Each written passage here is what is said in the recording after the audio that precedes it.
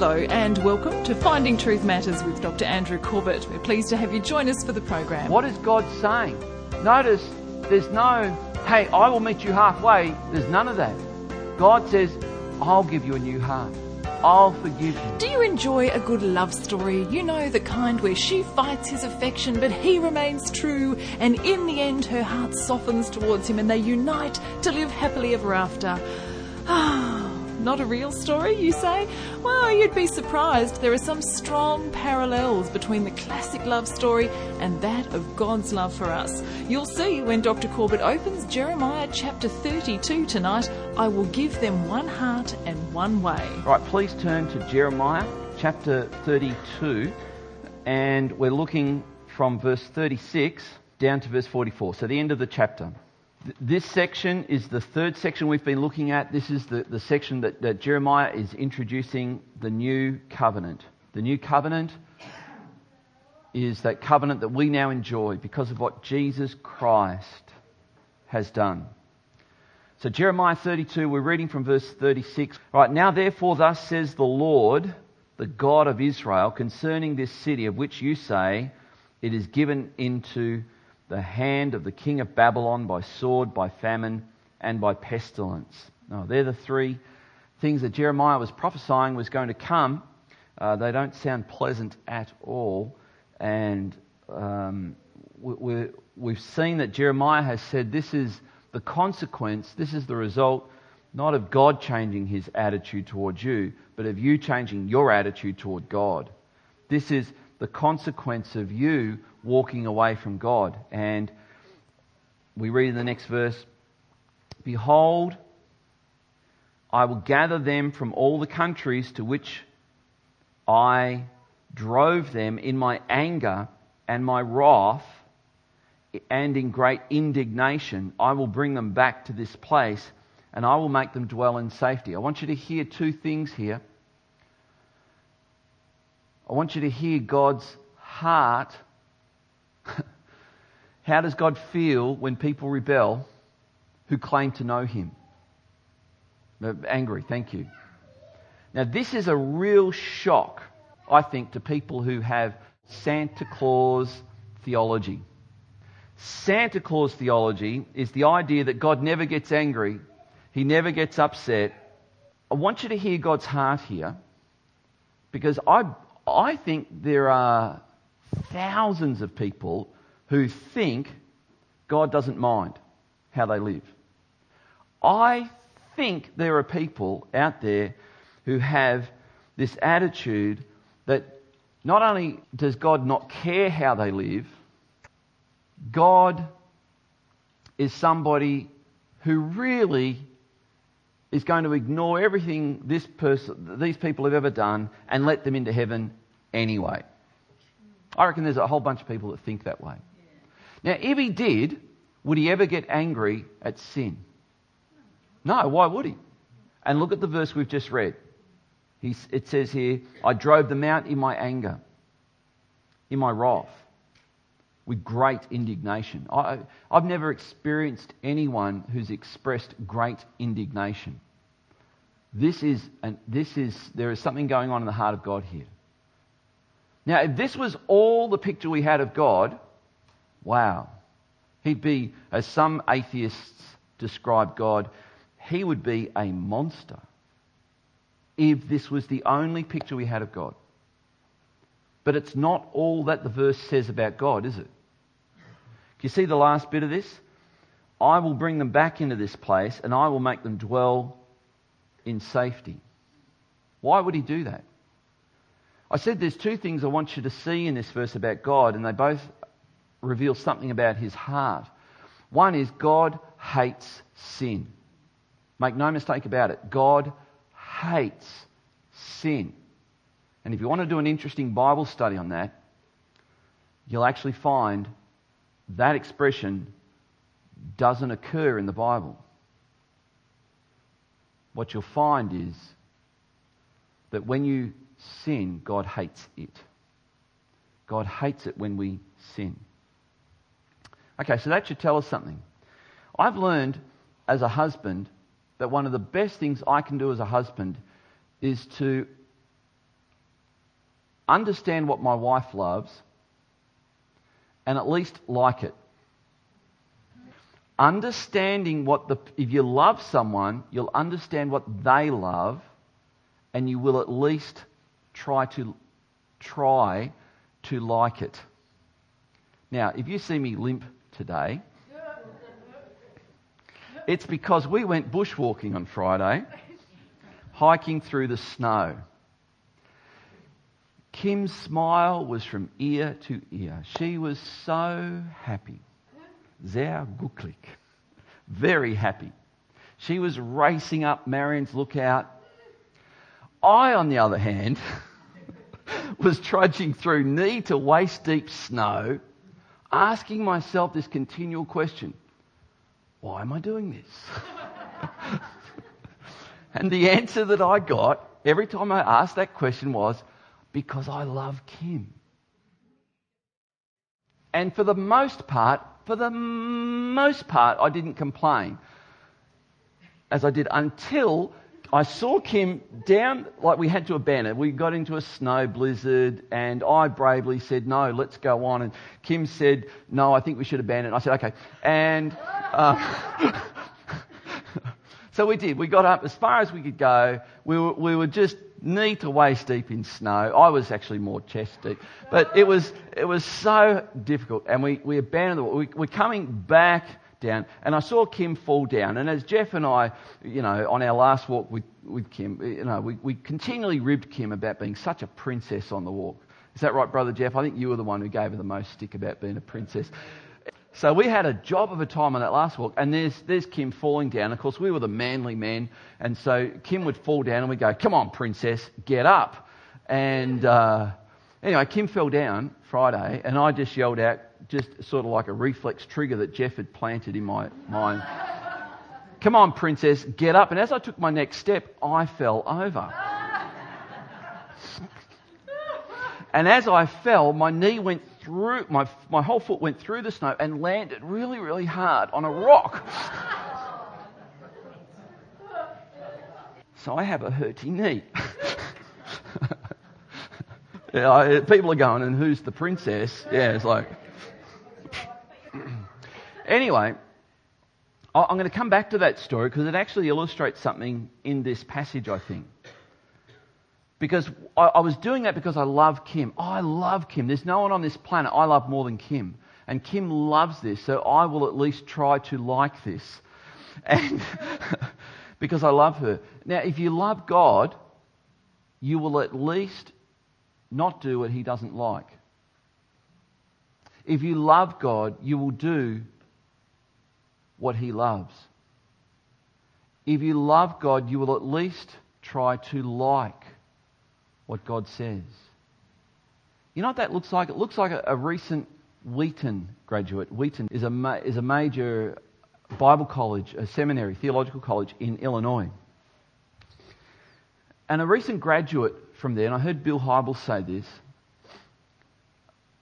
said, when I started off my 3 or 4 year degree program here, I had a secret. And I kept the secret from everyone.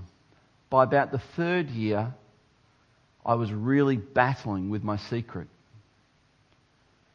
And now that I've graduated and I've been asked to give the speech on behalf of the students, I want you to know my secret. Ever since I was a little boy, he said, I've been attracted to other boys. And as I grew up, I thought those feelings would go away. And I started Bible college in the hope that if I just got more and more of God's Word and theology and heard more about God, those feelings would go. But he said they haven't. And I've battled with them. He said, but as I've come to know God and as I've come to know His Word, I know that God hates sexual sin. And because I love God, this Wheaton Bible College graduate said, I know for me to act on the urges that I have would dishonour God. Therefore, even though I battle with this, I love God more than what I want. That is really cool. That's a beautiful thing, to have that kind of sensitivity to God. To be able to say, this is really what I want, what I feel. But you know what? Your feelings aren't the best gauge of what's right and wrong for your life. Did you know that? We'll deal more with this. I want you to come back to this text and see something about God here. Yes, God hates sin. Why does God hate sin? It is his arch enemy. It's not a person. The arch enemy of God is not a person. It's an action. It's a thing. It's an attitude of rebellion against God. Why? Because sin is really saying, I am my God. I am my God. Remember what the original temptation of the devil, Satan, in the Garden of Eden was? The day you eat of this, you shall become like God. You'll become your own God, knowing right from wrong. In other words, the lie of Satan is you don't need God to worship. You don't need God to tell you what is right or wrong. You can do that for yourself. You can worship yourself and you can determine what's right or wrong. And I think that lie continues today. And God hates it. He hates it. But God loves us. And here's the most beautiful expression in the next verse. Verse 38. This is a wedding expression. Literally a wedding expression. The expression, I am yours and you are mine, is what is said at a wedding. And here God says, and they shall be my people, and I will be their God. What does this tell us about the heart of God? Well, we read on the next verse, verse 39. I will give them one heart and one way, that they may fear me forever. And I know that there are some people that really struggle with this. Hang on, if God is all loving and all forgiving and all gracious, why on earth would he want us to fear him? And I can only begin to explain to you that when God uses certain words that we use words like hate, we use words like fear, we use words like angry, and we couch it in our experience. When someone's angry at you, they don't intend any good for you. When someone hates you, they don't intend any good for you. And when someone demands that you fear them, it's not in your interest that they're thinking. And if we can somehow put all of those kind of baggage, that kind of definition away and begin to look, but what does the Bible say? What does the Bible mean when it says God is angry? It's almost impossible for us to conceive that when God is angry, it's because he loves deeply. He cares deeply. When God says he hates something, it's not because he wants to destroy someone. It's because his reputation, his character, his heart has been broken. Someone said, when you break the laws of God, it's not the laws of God that you're breaking. It's the heart of God that you're breaking. And if you can understand this word fear, so that it means something like we don't treat God flippantly. I would never say, in reference to God, the old man upstairs. I don't want to be flippant with God. This is why I was saying before, please, you may hear from God. And if you do, share that humbly. Don't talk like God seeks your advice. You know, God was asking me the other day what he should do in the Middle East. So I said. Don't do that. Don't talk flippantly. There's a fear that's closer to the English word respect. Deep respect for God. We don't live in a respect culture. We just don't. You know what the Bible actually says we who are seated in a room should do when an elderly grey-haired person walks into that room? And we're supposed to stand up. Sign of respect. There's a few of you going, oh, does it now? I just saw a few grey-haired people go, oh, I could use that one. It used to be in Australia in the 1950s that if a bus had every seat taken and a pregnant woman got on that bus, men would stand up and make the seat available. Apparently that doesn't happen now. I remember driving with my mum down the Princess Highway from Melbourne back to Geelong, and she got a flat tyre, pulled the car over, and I remember saying, "Mum, what are you doing?" She said, "Just wait, son. You'll see." And in about 2 minutes, a truck driver pulled over. Came over and said, "How can I help?" She said, "I've got a flat tyre," which was obvious, but flat tyre. He said, "Let me change it for you." You know, the last time I saw that was in the 1960s. We don't live in a respect culture. When we talk about respecting God, we don't have a lot of frame of reference for it, do we? When we talk about respecting the elderly, when we talk about respecting the unborn, Christians shouldn't talk that way. "I will give them one heart," verse 39, "one way that they may fear me forever, for their own good." If we had the time, we'd really labour that one. "And for the good of their children after them." Verse 40, "I will make with them an everlasting covenant that I will not turn away from, doing good to them, and I will put the fear of me in their hearts, that they may not turn from me." So this is what God does when you become a Christian.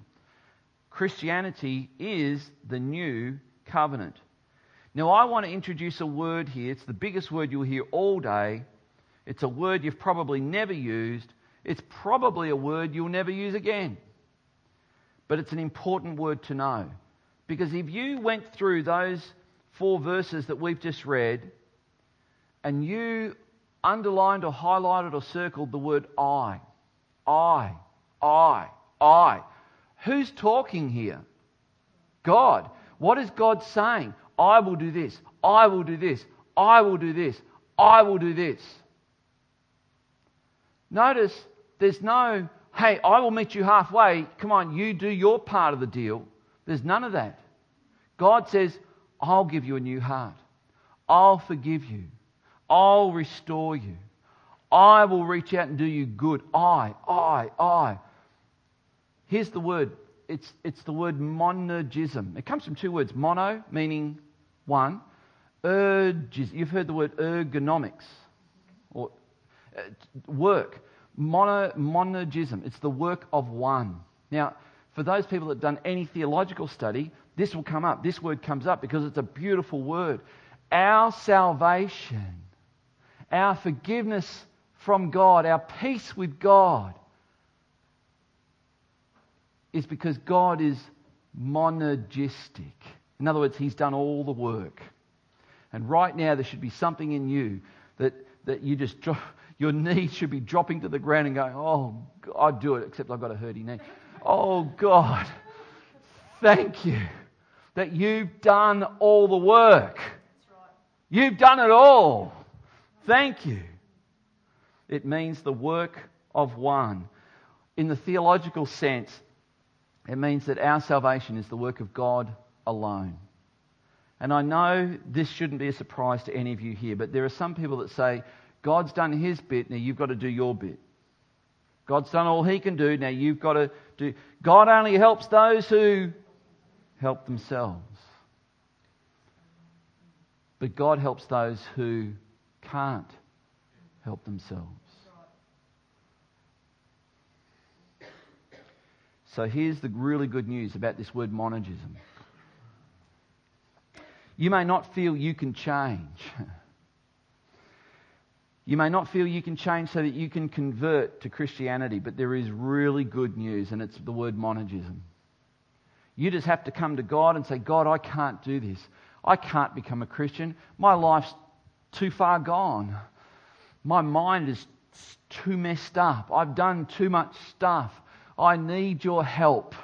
Oh man, what a beautiful prayer that is. What a beautiful prayer. God has done all the work needed to help you to have a new future.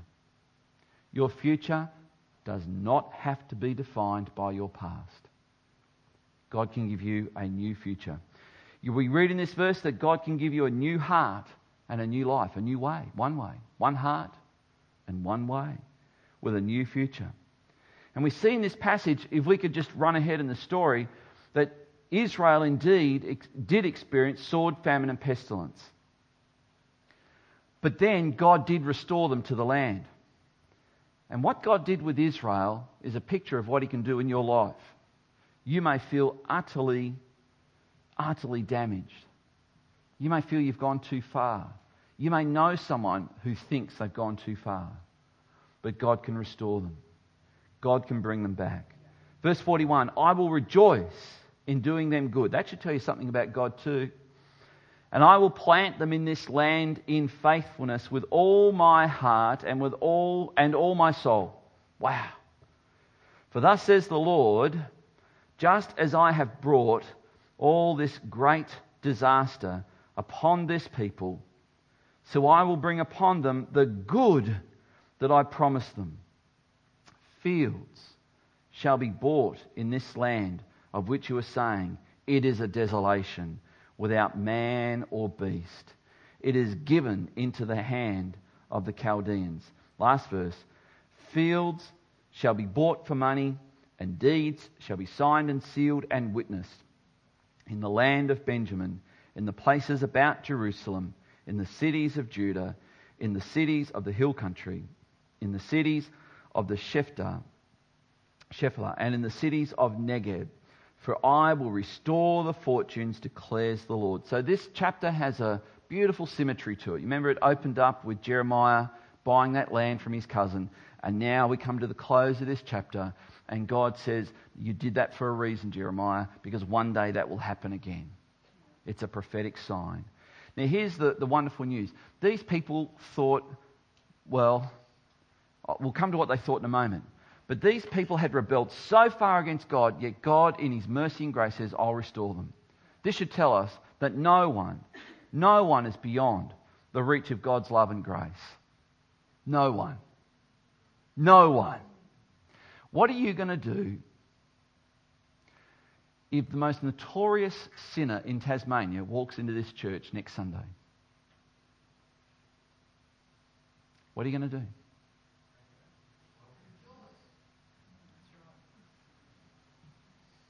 What are you going to do if your worst enemy walks in next Sunday? Bring it a little bit closer to home. Gee, I didn't get a lot of response then. What are you going to do if that person that whenever you see them walking down the streets of Launceston, you just cross over to the other side of the road, they come next Sunday? Because God tells us what He's done. He's reached out to them. Wow. Man. The history of humankind is the greatest love story, not that's being told, that is being told. And it's the story of God pursuing a people that He loves, even though the people reject Him. God put Himself way out of His comfort zone to reach us.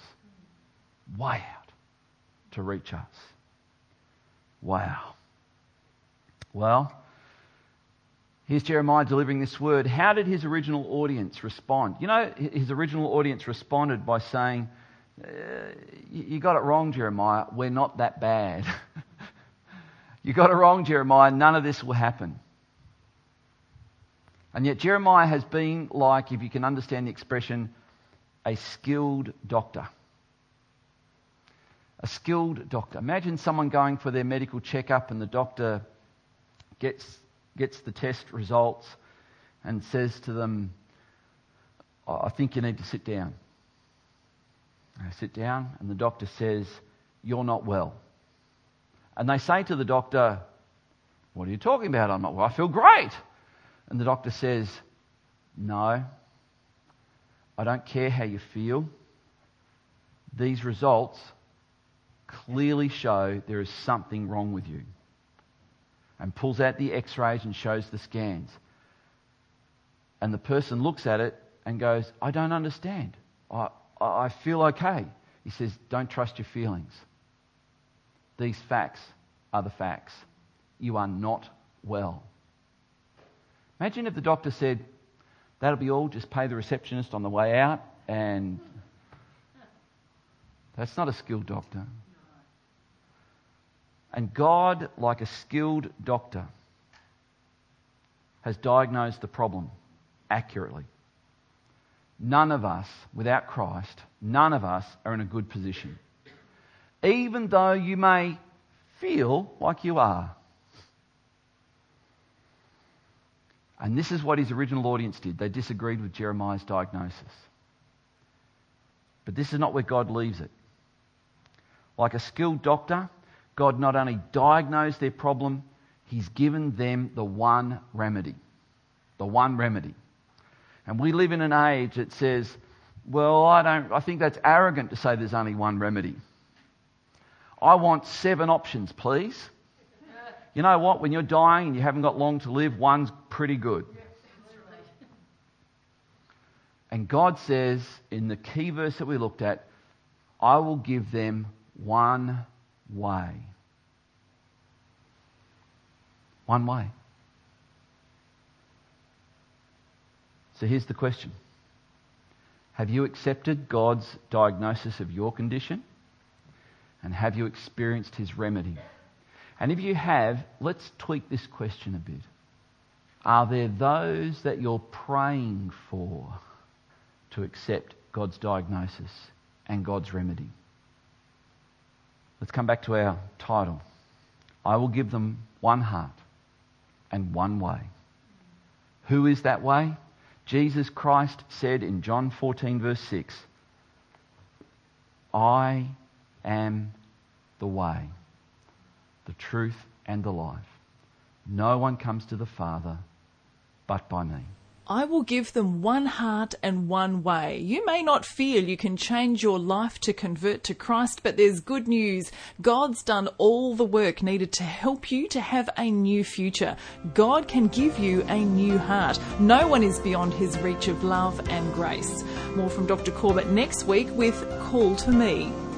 Podcasts and Finding Truth Matters resources, including tonight's program, I Will Give Them One Heart, are available via the website findingtruthmatters.org or by contacting us at Legana Media, PO Box 1143, Legana, Tasmania 7277. For regular updates and special offers, visit our Facebook page, facebook.com/findingtruthmatters. Dr. Corbett is pastor of the Legana Christian Church and president of ICI Theological College Australia. We look forward to joining you again at the same time next week for another Finding Truth Matters.